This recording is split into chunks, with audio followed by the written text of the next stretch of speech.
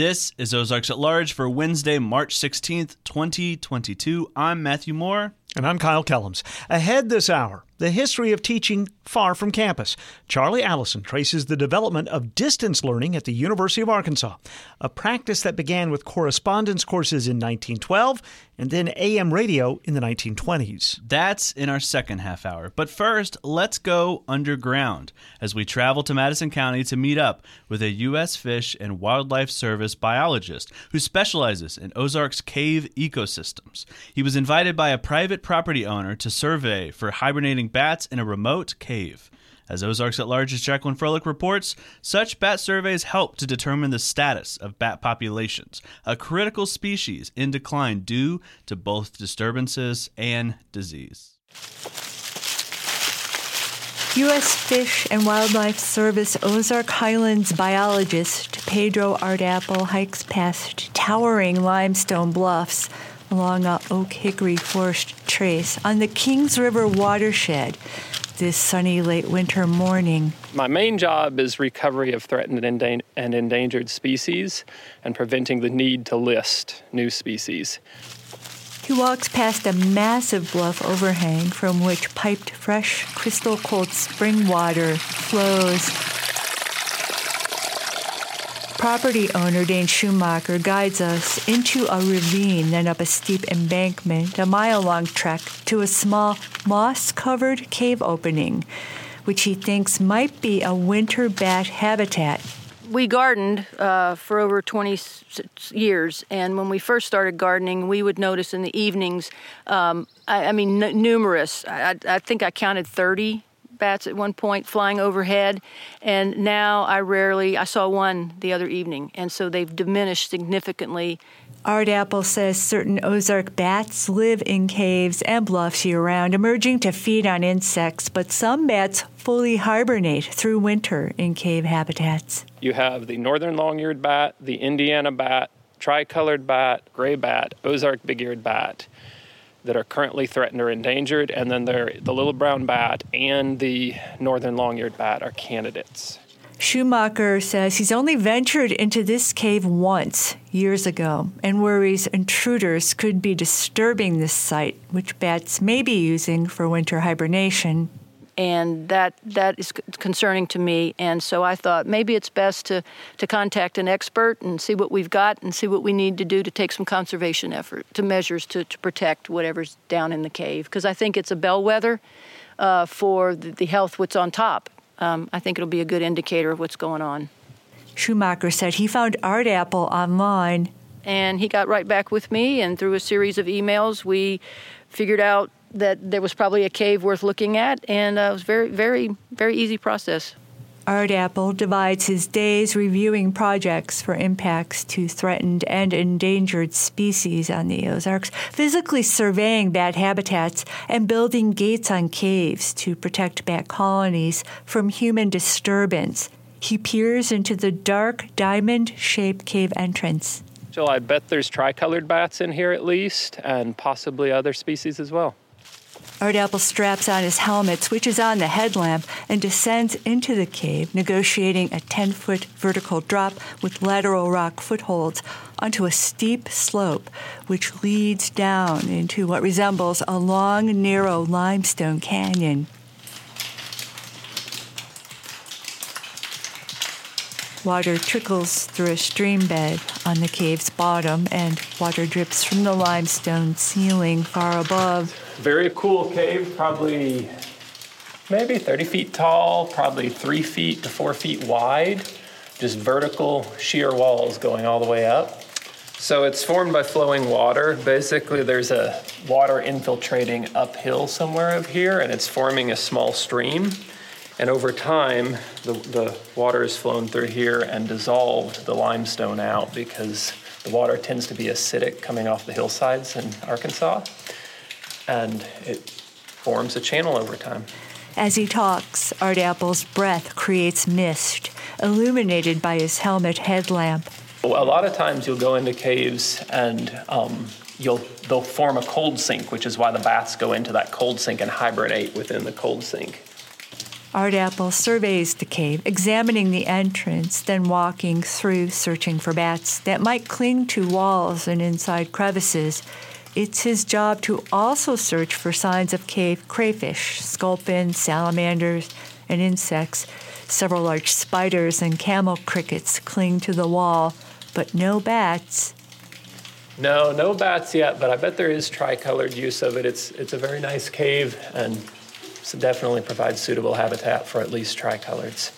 Do they leave traces of their habitation of places? If the bats that are inside during the summer definitely do. There will be guano piles. Out of the tricoloreds, sometimes you'll see a scattering of guano, but generally, if it's just one or two, a lot of times you won't see it. Walking deeper into the underground canyon, Art Apple and Schumacher methodically shine headlamps up and down the sheer limestone walls, illuminating ornate flowstone. The sheet-like deposits are formed over millions of years by carbonate mineral-rich waters flowing down cave walls, creating places like this.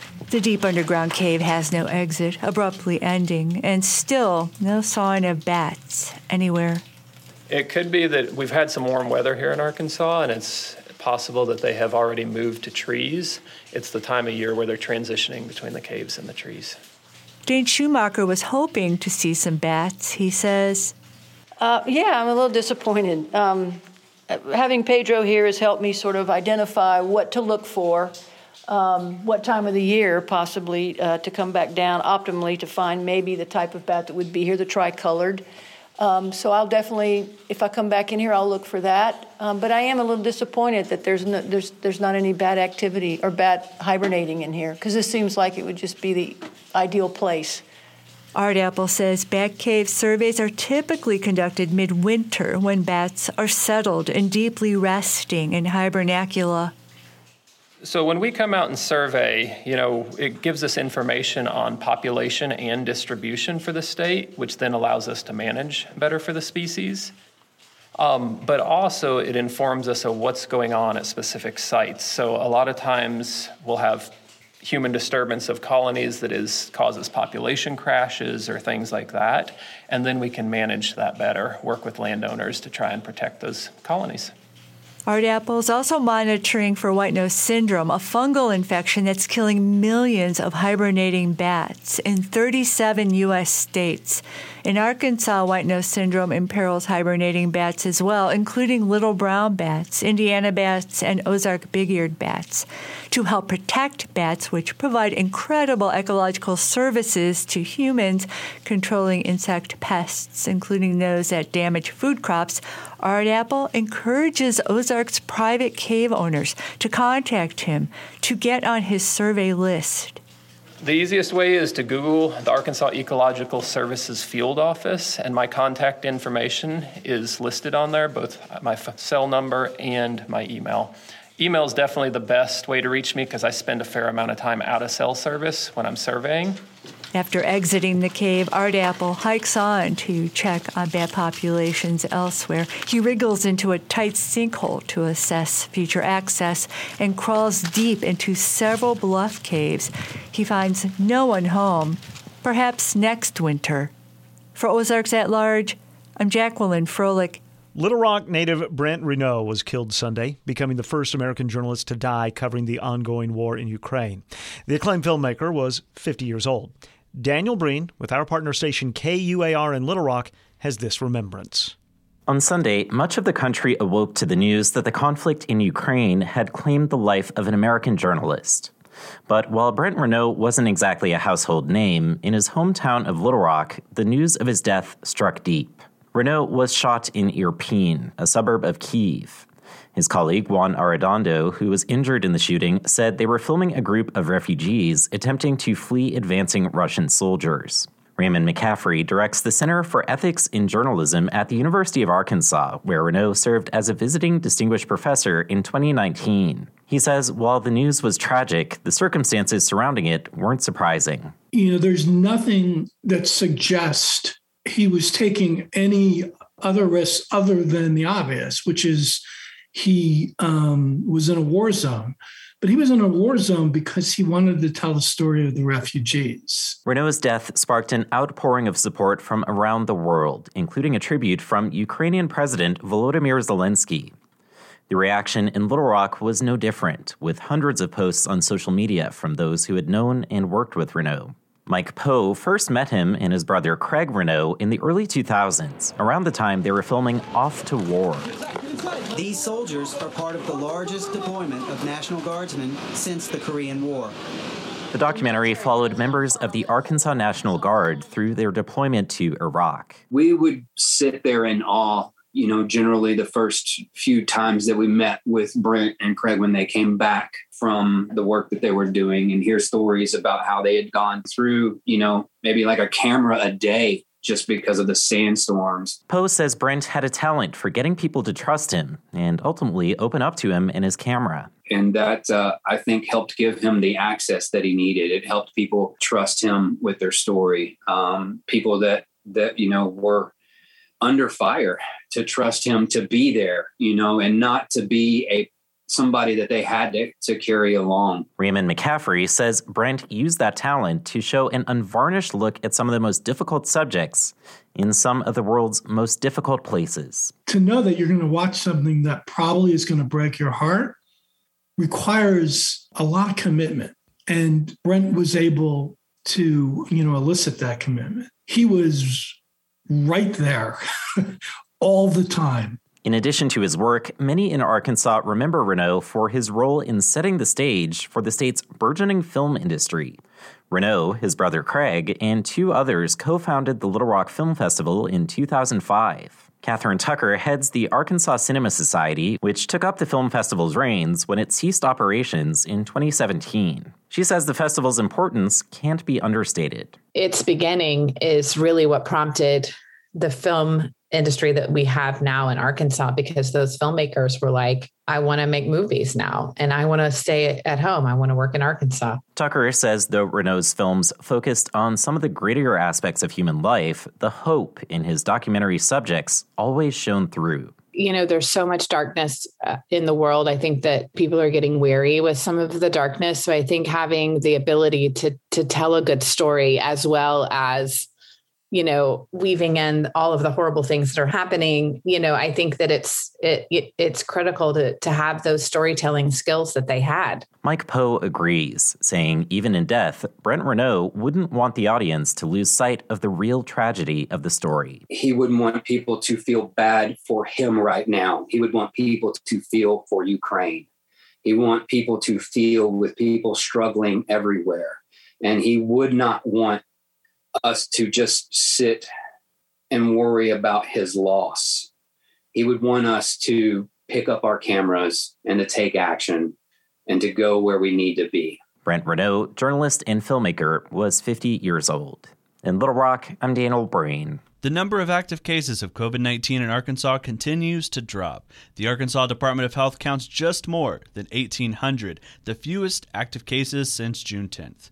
The ADH reported 423 new cases in the Monday numbers, but the ADH also reports an unusually large number of cases added in the last week. That represents a backlog of cases faxed into the department weeks ago during the Omicron surge. KUAF is supported by Fayetteville Animal Shelter and Services, supported by the City of Fayetteville, and dedicated to the welfare of animals and the people who associate with them. Information at 444-3456 or Fayetteville Animal Services on Facebook. KUAF is supported by Little Wing Productions, welcoming classic country rock group Nitty Gritty Dirt Band to the Auditorium in Eureka Springs Thursday, June 9th. Band hits include Mr. Bojangles, Will the Circle Be Unbroken, House at Pooh Corner, and more. Tickets are available online at tickets@thundertix.com. This is Ozarks at Large. The James Beard Foundation Award finalists are scheduled to be announced today. The annual awards recognize exceptional achievement in culinary arts across the country. When the semifinalists were announced 3 weeks ago, 3 Bentonville restaurants were named. The Preacher's Son is one of the 20 restaurants across the country nominated for outstanding hospitality. And 2 Bentonville chefs are among the 20 semifinalists in the southern region that includes Arkansas, Alabama, Florida, Louisiana, Mississippi, and Puerto Rico. Rafael Rios of Yios and Matt McClure of The Hive. This week, there was a reception for all of the nominees at 21C in downtown Bentonville. As you might expect, a gathering to honor 3 restaurants within a mile and a half of each other that are all semifinalists for a James Beard Award. That reception is full of good cheer. Just to gather together after the last 2 years is cause for celebration. But the 4 men at the center of this reception are pretty chill, happy but far from boastful. Matthew McClure, executive chef at The Hive, says it's an honor to be nominated, and this is his 7th for Best Chef in the South.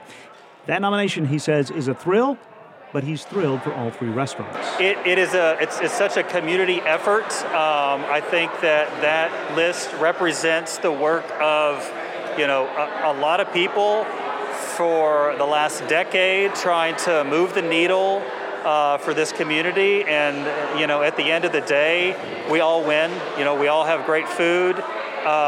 This town works really well together. And, I'm excited to be part of it.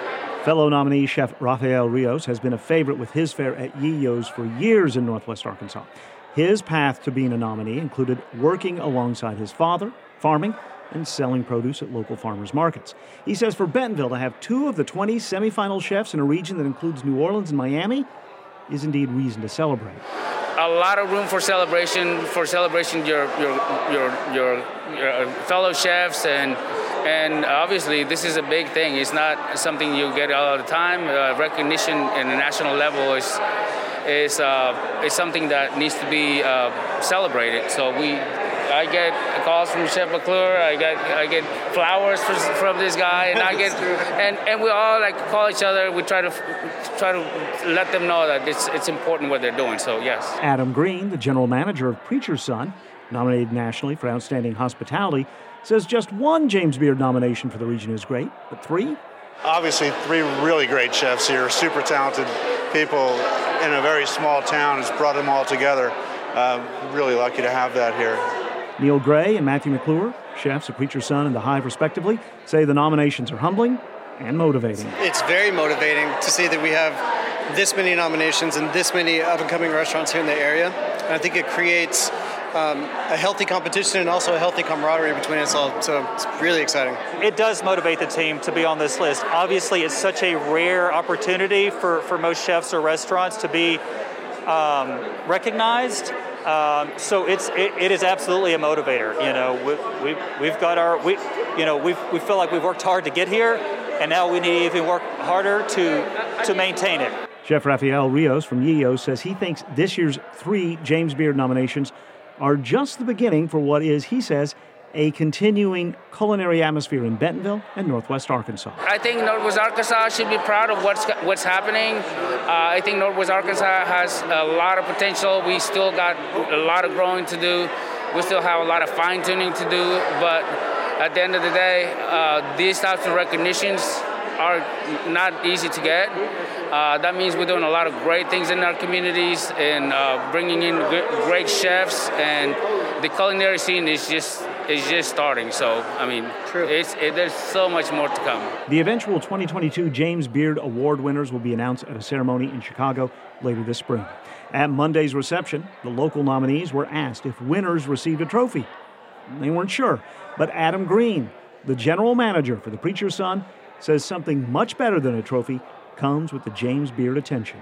Well, there's certainly global recognition, which is as important as any piece of hardware that you could hoist above your head. But I think just being nominated and, as Neil stated, at the Preacher's Son, the level of teamwork and hospitality that we're trying to put forth, and I'm sure the same is for Chef Rafa and Chef Matt.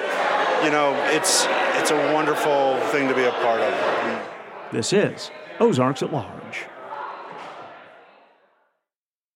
For the past 37 years, you've depended on KUAF and NPR for important news, facts, and context. Every day you learn something new and go beyond the headlines to better understand your world. And it's because of listener support that we're able to make this possible. Your gift keeps unique programming on the air and available for everyone in our region. Give back to the public radio that has given you so much for more than 3 decades during our spring fundraiser beginning Monday, March 28th. Be sure to make a gift, and thanks. This is Ozarks at Large. The latest episode of Undisciplined drops today. The podcast collaboration with Ozarks at Large, KUAF, and the African and African American Studies program at the U of A is hosted by Dr. Caree Banton and produced by me, Matthew Moore. This week, we hear from Eric Hughes, a doctoral graduate student at the University of Arkansas whose research focuses on the racial history and impact of Interstate 630 in Little Rock. So my dissertation project is titled Through the Heart of the City, Interstates and Black Geographies in Urban America. Mm-hmm. So the part Through the Heart of the City comes from the history of Interstate 630 in Little Rock. And Interstate... But that's also from Stevie. From where? Stevie. Talk to me. Through the heart of the city. Oh, okay, yeah. I mean, yeah, for sure.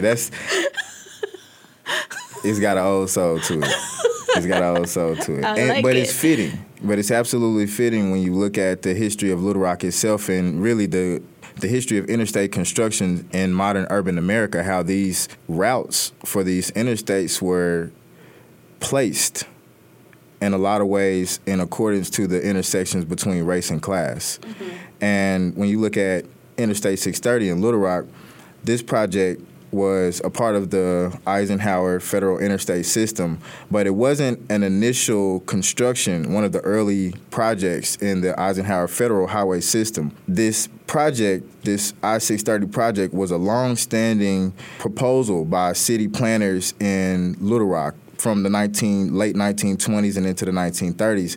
And it relates to this conversation that you were talking about, migration. In the classes that I teach, I tell my students, particularly in my African American history classes, I tell them that Black history is American history.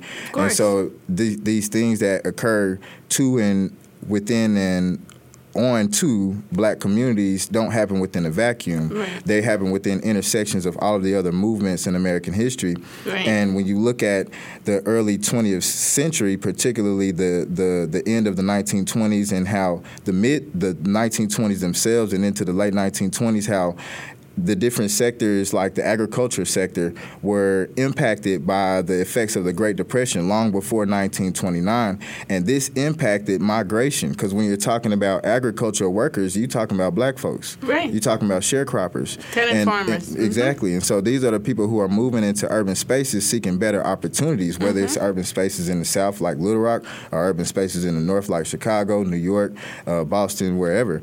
And so as this urbanization is occurring, this is a movement that's happening in American history. It's not just Black people that are moving to cities, but because of this pressure brought by this influx of movement, the racial codes of America are then exacerbated when Black people come into these spaces, and you start to see more Black people in these spaces. And what is all these Black people doing here now? Right. We got to get some order to this. And so these policies were then created to try to renew urban spaces to the goals of white supremacy. Absolutely.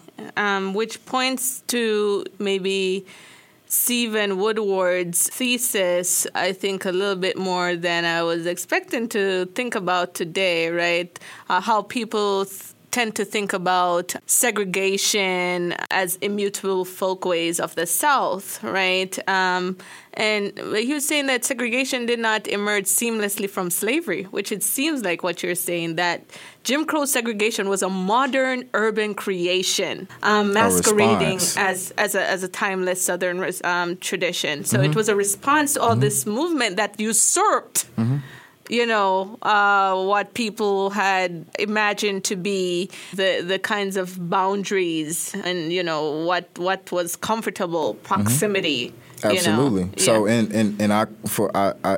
just connecting it back to Interstate 630 development in Little Rock, I show, first of all, that these policies are foundational to American history. There are scholars who point out that this concept of the impossibility of integration, the need to segregate races, whether it's enslaved Africans or Native Americans and white colonists, this existed before America itself existed on paper as a constitution. Mm-hmm. And so these goals are reflected even as you move into the 20th century, particularly because of the increase in black people in urban spaces and the efforts of black people to take on their own futures and fates in this country to try to secure rights, particularly in areas of higher education, mm-hmm. and how this created pressure that led to 1954 and the desegregation of American schools, which scared the hell out of white people, particularly now that there are more black people in urban spaces. Now our kids are having to go to school together. So in Little Rock, they haven't gotten over that yet. I mean, right. But in Little Rock, so this seamlessly flows with the history of Little Rock's urban development. When you look at 1957 and the desegregation of Little Rock Central High School, well, in response to this incident, there is a need to clearly define where each group will be going forward, right? So you see the development of this interstate project that was a long-standing goal from city developers in the early 1920s, and it lost steam. It didn't have enough money. Now it gets wrapped into this federal interstate project to where the money is funneled into Arkansas, Little Rock, to develop this interstate by people like Congressman Wilbur Mills. Mm-hmm. And Congressman Wilbur Mills was the Ways and Means Commissioner in the U.S. Congress in the 1960s and into the 1970s. And he was the most powerful person when it comes to finance in Congress. So he cuts the check, and he gets to say the money gets to go to I-630. So that kind of... And people, the idea, given what was happening in Little Rock, the idea, people were ready to latch on to the time had come. Yes, for the time had come to continue to define what Little Rock's future would be, but also there's an understanding from a political standpoint, which refers back to the conversation I was talking about earlier about how Arkansans are concerning race in comparison to the other Southerners, mm-hmm. other Southern states. Arkansans understood that the tides were turning when it came to race. Right. And so the development of I-630 then takes on an economic perspective to where this is something that can improve the reputation of the city from this legacy of racial trauma. Right. And you were talking, I think at one point, if I recall, about Henry Grady's New South. Right? Mm-hmm. So who was Henry Grady, and what is this New South? And, what are the objectives that Arkansas would align themselves to? So Henry Grady was a key figure when it comes to this New South ideology. When we look at the early 20th century, this shift away from agricultural production and the post-slavery society was a key factor in redefining Southern identity. Henry Grady was out of Atlanta, and he was a journalist and entrepreneur, and he was one of many. Because it's the Grady School of, at one of these business schools, mm-hmm. Grady School, people were trying to knock it down along with Fulbright. Well, because of the legacy. But and the legacy is that, these New South individuals wanted to remake the production capacity of the South while retaining the social codes from the institution of slavery. They wanted to move away from this focus on agricultural production and move into more of an industrial model in alignment with northern cities that had moved towards more of or that always even had more of a industrial approach.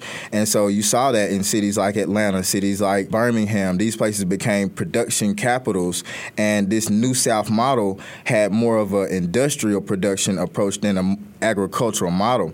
And that was reflected in Arkansas by the industrialization in areas in timber industries and textile production. And this led to growth in factories in cities like Little Rock and Pine Bluff, and also black people moving to go get those jobs and moving up and having affluence and moving into areas where they would encounter white people, and their kids would go to school with white kids. And this would, again, increase. And this is the dilemma.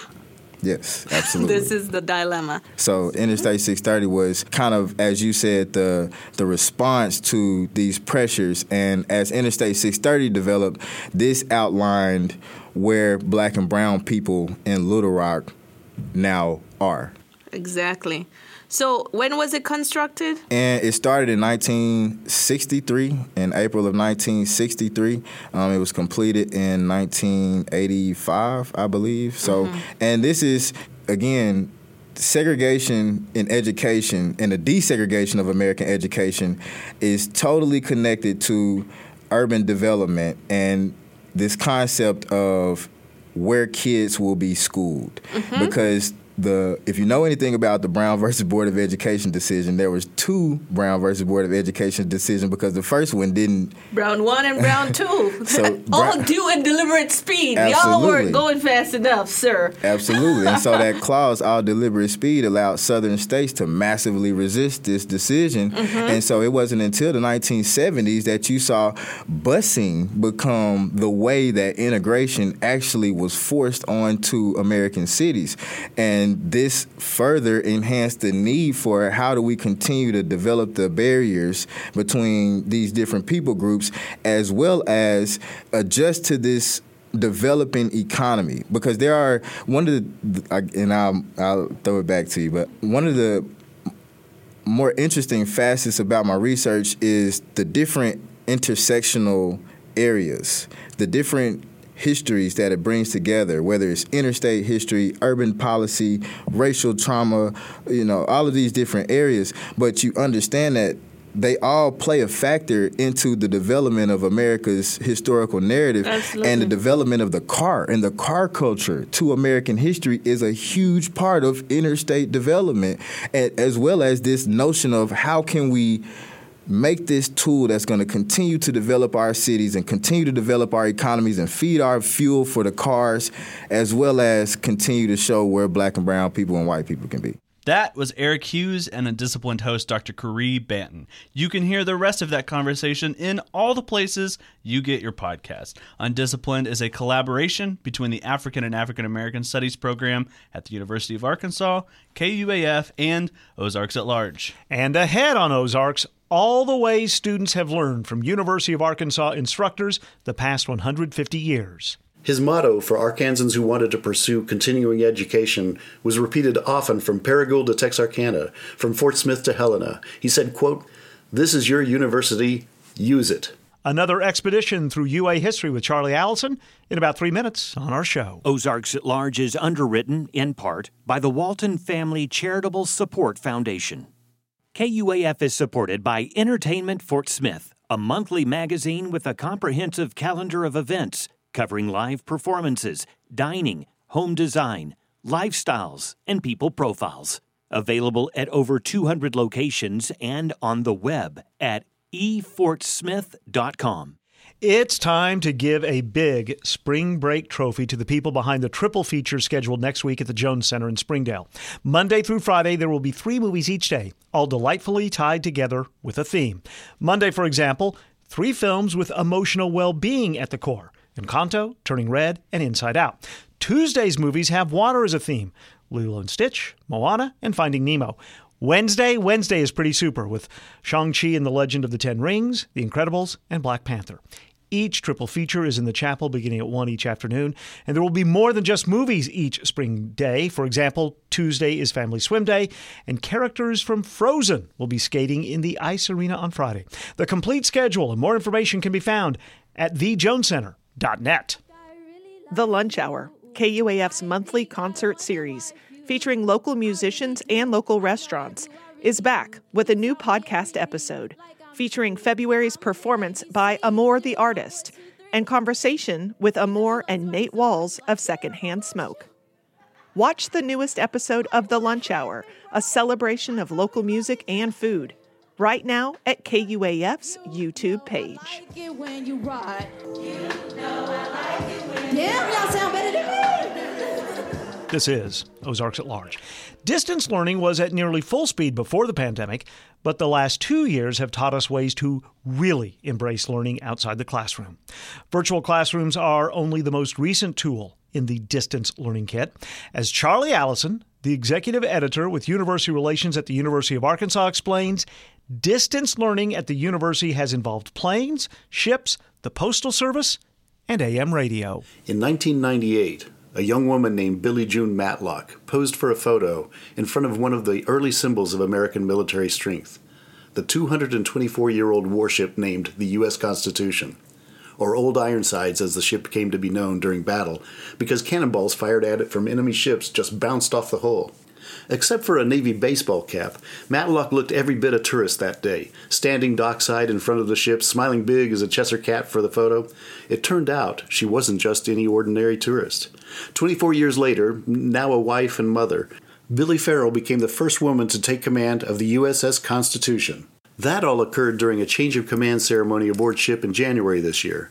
Farrell talked about the quarter-century-old photo and said she could never have imagined being in Boston to take command of the ship. She said, quote, USS Constitution serves as a living piece of history. She can be visited and experienced firsthand, connecting us to those who had a vision of what this country and government would be. She is also a somber reminder of those service members who gave the ultimate sacrifice on her decks to create the nation we know today. Now, if all this seems like very recent American history rather than Arkansas history, there is a deeper story. Farrell, while pursuing her career in the Navy and slowly climbing the ranks from electrical officer to operations officer to action officer and eventually an executive officer aboard the USS Vicksburg, took time in 2009 to pursue an online master's degree from the University of Arkansas. The program, a Master of Science in Operations Management, is one that many aspiring military officers pursue. The U of A program teaches skills for improving operational decisions, including process design, scheduling, quality management, and logistics. It fit perfectly with Farrell's needs. Now, it's tempting to think that the online programs offered through the University of Arkansas's global campus are a recent phenomenon, but in truth, they are built upon a long tradition of offering courses and education beyond the university's hill through a multitude of paths that began in the early 20th century. The university first offered a few correspondence courses in 1912, and a general extension service was organized the next year with 3 methods of education: correspondence courses, lectures and addresses by faculty, and printed general information whenever it made sense. Several people directed the extension service for brief periods that decade before Arthur M. Harding took over the operation in 1919. He was a graduate of the university and started teaching mathematics in 1905. He also served as the university's examiner and registrar from 1916 to 1919 when he became director of the General Extension Service. Harding traveled the state promoting the opportunities of correspondence courses and also giving lectures on geometry and astronomy. His motto for Arkansans who wanted to pursue continuing education was repeated often from Paragould to Texarkana, from Fort Smith to Helena. He said, quote, "This is your university, use it." During 1920, more than 17,000 people from 87 communities across 50 counties did just that. They embraced the programs wholeheartedly. One of the first programs he helped develop was with Henry Tovey, the university's director of music programs. Tovey had an extensive collection of phonograph records, those old 78s. He proposed to box up some of them with lecture notes about each musical work and composer, and ship them to communities across the state in much the same manner that a lending library offers books for checkout. Victrolas were widely available in most communities by the 1920s, and a civic-minded member of the community could teach fellow neighbors about classical music through the aid of the lecture notes. They sent out a call to towns across the state, and the General Extension Service began sending the packages out to more and more communities over the next several years. Similarly, when the university started an AM radio station a couple of years later, initially called KFMQ but later redesignated KUOA, professors offered extension courses and lectures by radio with the ability to reach listeners far beyond the boundaries of Arkansas. Nearly 5,000 miles to the southeast in Mayagüez, Puerto Rico, a college student tuned his own radio to the Arkansas station at 11 p.m. Far to the northwest in Valdez, Alaska, alumna Lucy Hunn turned her radio on at 5 p.m., both of them waiting to hear the U of A broadcast at 9 p.m. Central Time. Hunn sent a note to the university afterward saying, quote, "One of our radio fans picked up the University of Arkansas station. Now every radio owner in town has promised to ring Captain Lloyd Parsons, class of 15, and myself the first thing when the university is picked up." By 1922, more than 1,300 students were enrolled in correspondence courses, and the service had also started study courses for women's literary clubs and continuing education for teachers. Harding described the extension as less important for getting college credits and rather more worthy of, as he put it, a storehouse of knowledge which is at the disposal of everyone regardless of age or other conditions. The enrollment in correspondence courses grew through the early 1930s, but it dropped significantly during the worst part of the Depression. It rebounded by 1937 and grew strongly again even through the wartime years. After World War II, the General Extension Service set up residence centers at Harrison and Little Rock. Faculty members drove over to Harrison and flew down to Little Rock to teach Saturday classes on a variety of subjects at the senior and graduate levels. But much of the instruction was aimed at teachers and social workers.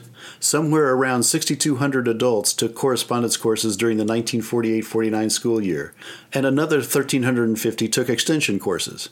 When television was introduced to the region, professors offered coursework as recurring programs on stations such as KTUL-TV, which was broadcast from Tulsa, Oklahoma, into western Arkansas. These eventually led to lectures on closed-circuit television that could be recorded at the Fayetteville campus and simulcast in classrooms anywhere in the state with proper equipment. Initially, a TV studio was created in the then-new Graduate Education Building, but the entire General Extension Service was moved to the Fayetteville Square after the city built a 40,000-square-foot Center for Continuing Education, complete with lecture space, a television studio, and offices. General Extension changed its name to the Division of Continuing Education, but eventually adopted the name Global Campus in 2007, a change reflecting technology shifts in the delivery methods for the courses and eventually the way degree programs were offered to Arkansans. Between 2003 and 2007, the number of students taking online classes had doubled and continued to rise through 2020. Today, the U of A offers more than 70 online degree, certificate, and licensure programs, from bachelor's degrees to doctoral programs. In the most recent academic year, more than 900 students earned degrees online, and about half of all students took at least one online course during the year. While many on-campus students do take an online course, the biggest beneficiaries of these programs are people who are already in the workplace or living far from Fayetteville, or both, just like Commander Billy Farrell. For instance, Sarah Beth Waller, a Lonoke County Extension agent and graduate of the University of Arkansas at Monticello, wanted to further her education in the field of agricultural extension service. She wanted to know more about new methods for using technology in educational settings and the best methods for teaching the 4-H students who relied on the Extension Service for training. She couldn't find a suitable master's degree program available near her home, but found out that Bumpers College was developing an online Master of Science program in extension education. Part of the courses would be offered through Bumpers College, and part of the courses would be given by faculty from the College of Education and Health Professions. The program debuted in 2012, and Waller enrolled and became the first graduate of the program, joining traditional campus graduates for commencement at Bud Walton Arena in 2013 and getting her name engraved in Senior Walk. She described the program as a blessing at the time, helping her achieve a goal that she wanted from the start of her work as an extension agent, but that seemed impossible until the online degree became a reality. George Wardlaw, head of the Department of Agricultural Education, Communications, and Technology at the time, described the program in a manner similar to the early extension director. He said, quote, "The University of Arkansas belongs to the people of Arkansas. This online program is one of the ways we can pay back their investment." Charlie Allison is the executive editor of University Relations at the University of Arkansas, and each Wednesday shares bits of UA history to celebrate the university's sesquicentennial. More about observations of the first 150 years at 150.uark.edu. KUAF is supported by Little Wing Productions, bringing live music to the Auditorium in Eureka Springs. Appearing Wednesday, March 23rd, is American singer-songwriter Lyle Lovett and his acoustic band. And performing Friday, March 25th, is the Marshall Tucker Band 50th Anniversary Tour with the Outlaws. Tickets at thundertix.com for more. There will be a familiar figure leading the Arkansas House when the 94th General Assembly convenes next year. Yesterday, House members re-elected Matthew Shepard to a third term as House Speaker.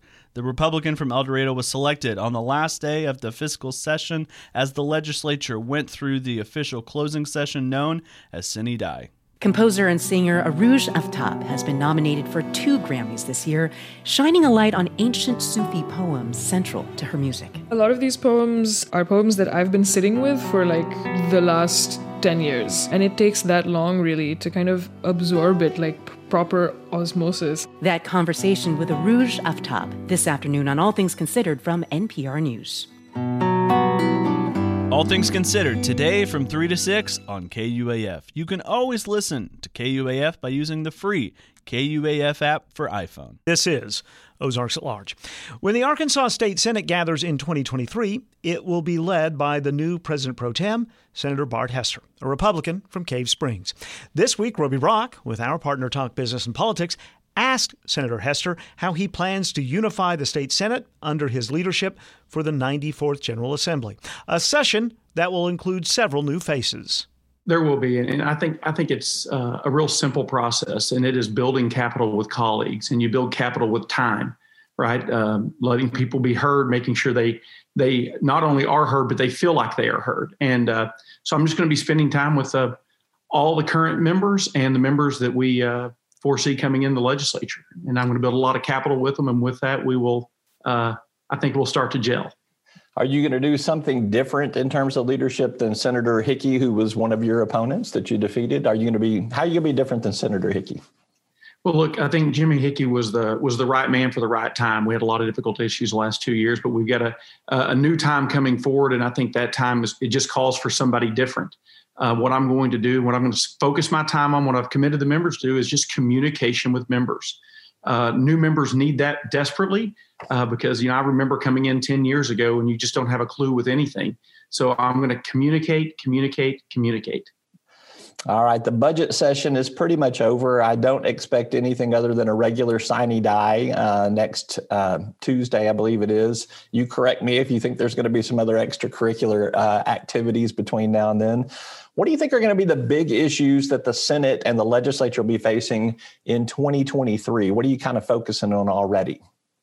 Well, what we know right now is the state of Arkansas has a lot of money. And we have a lot of money because the feds were printing a lot of money, and Arkansas is just doing really well. We've budgeted fiscally responsible, and I will say that's due to State Senator Jonathan Dismang's leadership with Jimmy Hickey on they really held the line on the budget. And so people of Arkansas need to know that we've got a lot of money, but when there's a lot of money, there's a lot of problems, right? People want to spend it. People want to save it. People want to cut taxes. Some want to give it back. And so I think talking about the money. I know from previous legislatures, I have been covering Arkansas politics for almost 30 years now. When there's not very much money, it's a lot easier to govern because you can only do the basics. When there's a lot of money, everybody's got their hand out for something. That's kind of what I hear you saying, correct? That is correct. And it was kind of an easy fiscal session because we could fund the things that we wanted to fund. But we will see. The hands will be out in full force.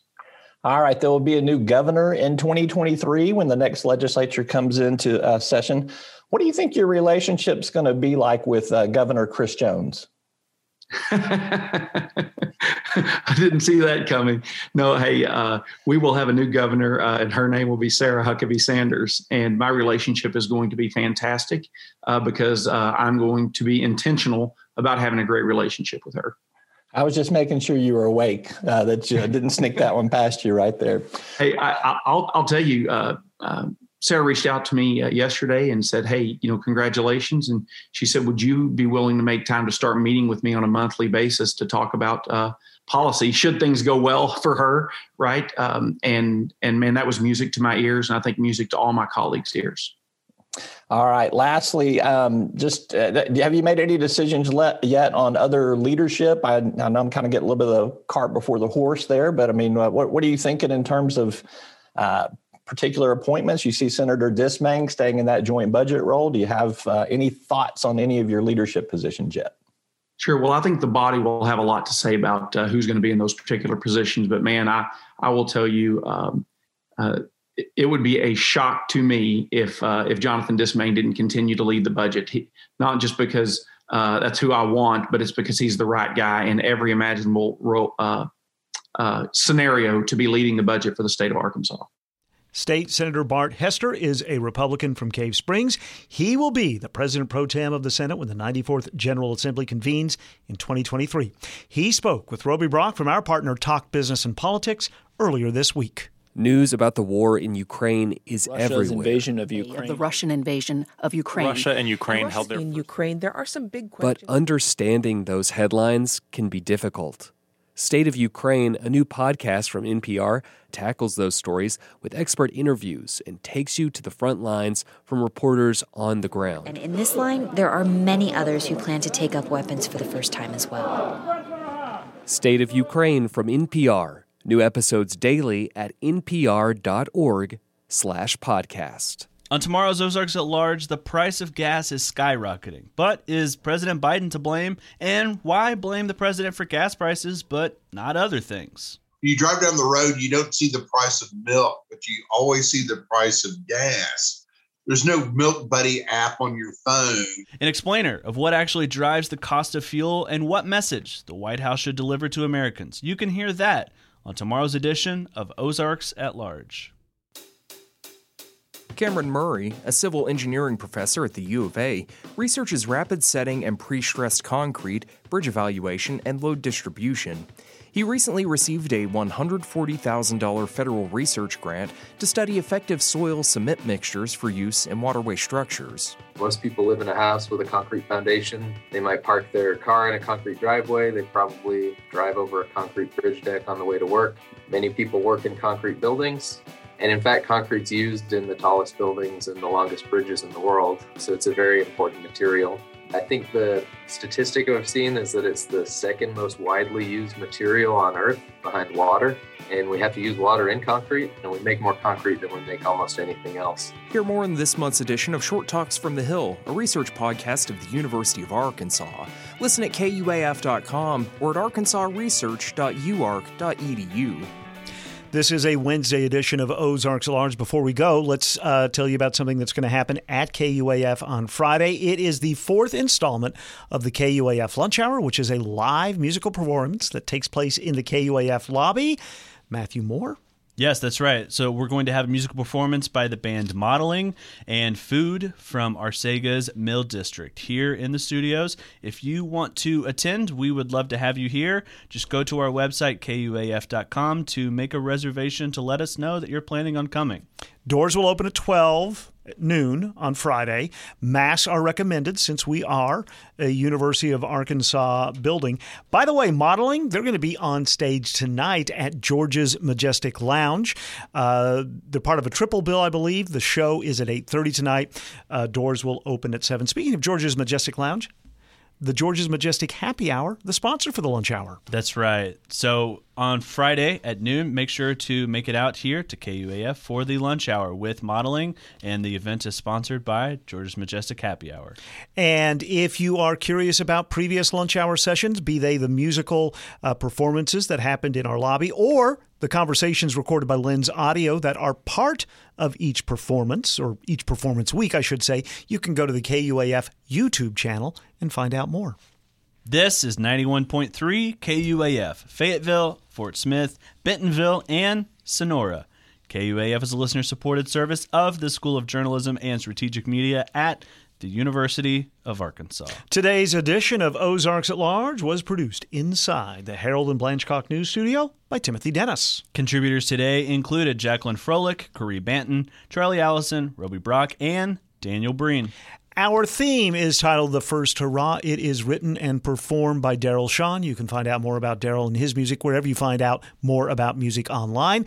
By the way, he is still performing live and sometimes taking requests at 4 o'clock each weekday afternoon at Daryl Shawn's Facebook and Instagram locations. We will return tomorrow at noon and 7 with a brand new edition of Ozarks at Large. You can always listen to us if you subscribe to the Ozarks at Large podcast. From the Carver Center for Public Radio in downtown Fayetteville, I'm Kyle Kellums. And I'm Matthew Moore. Thanks for spending some time with us today. We'll send you out with some music from Modeling.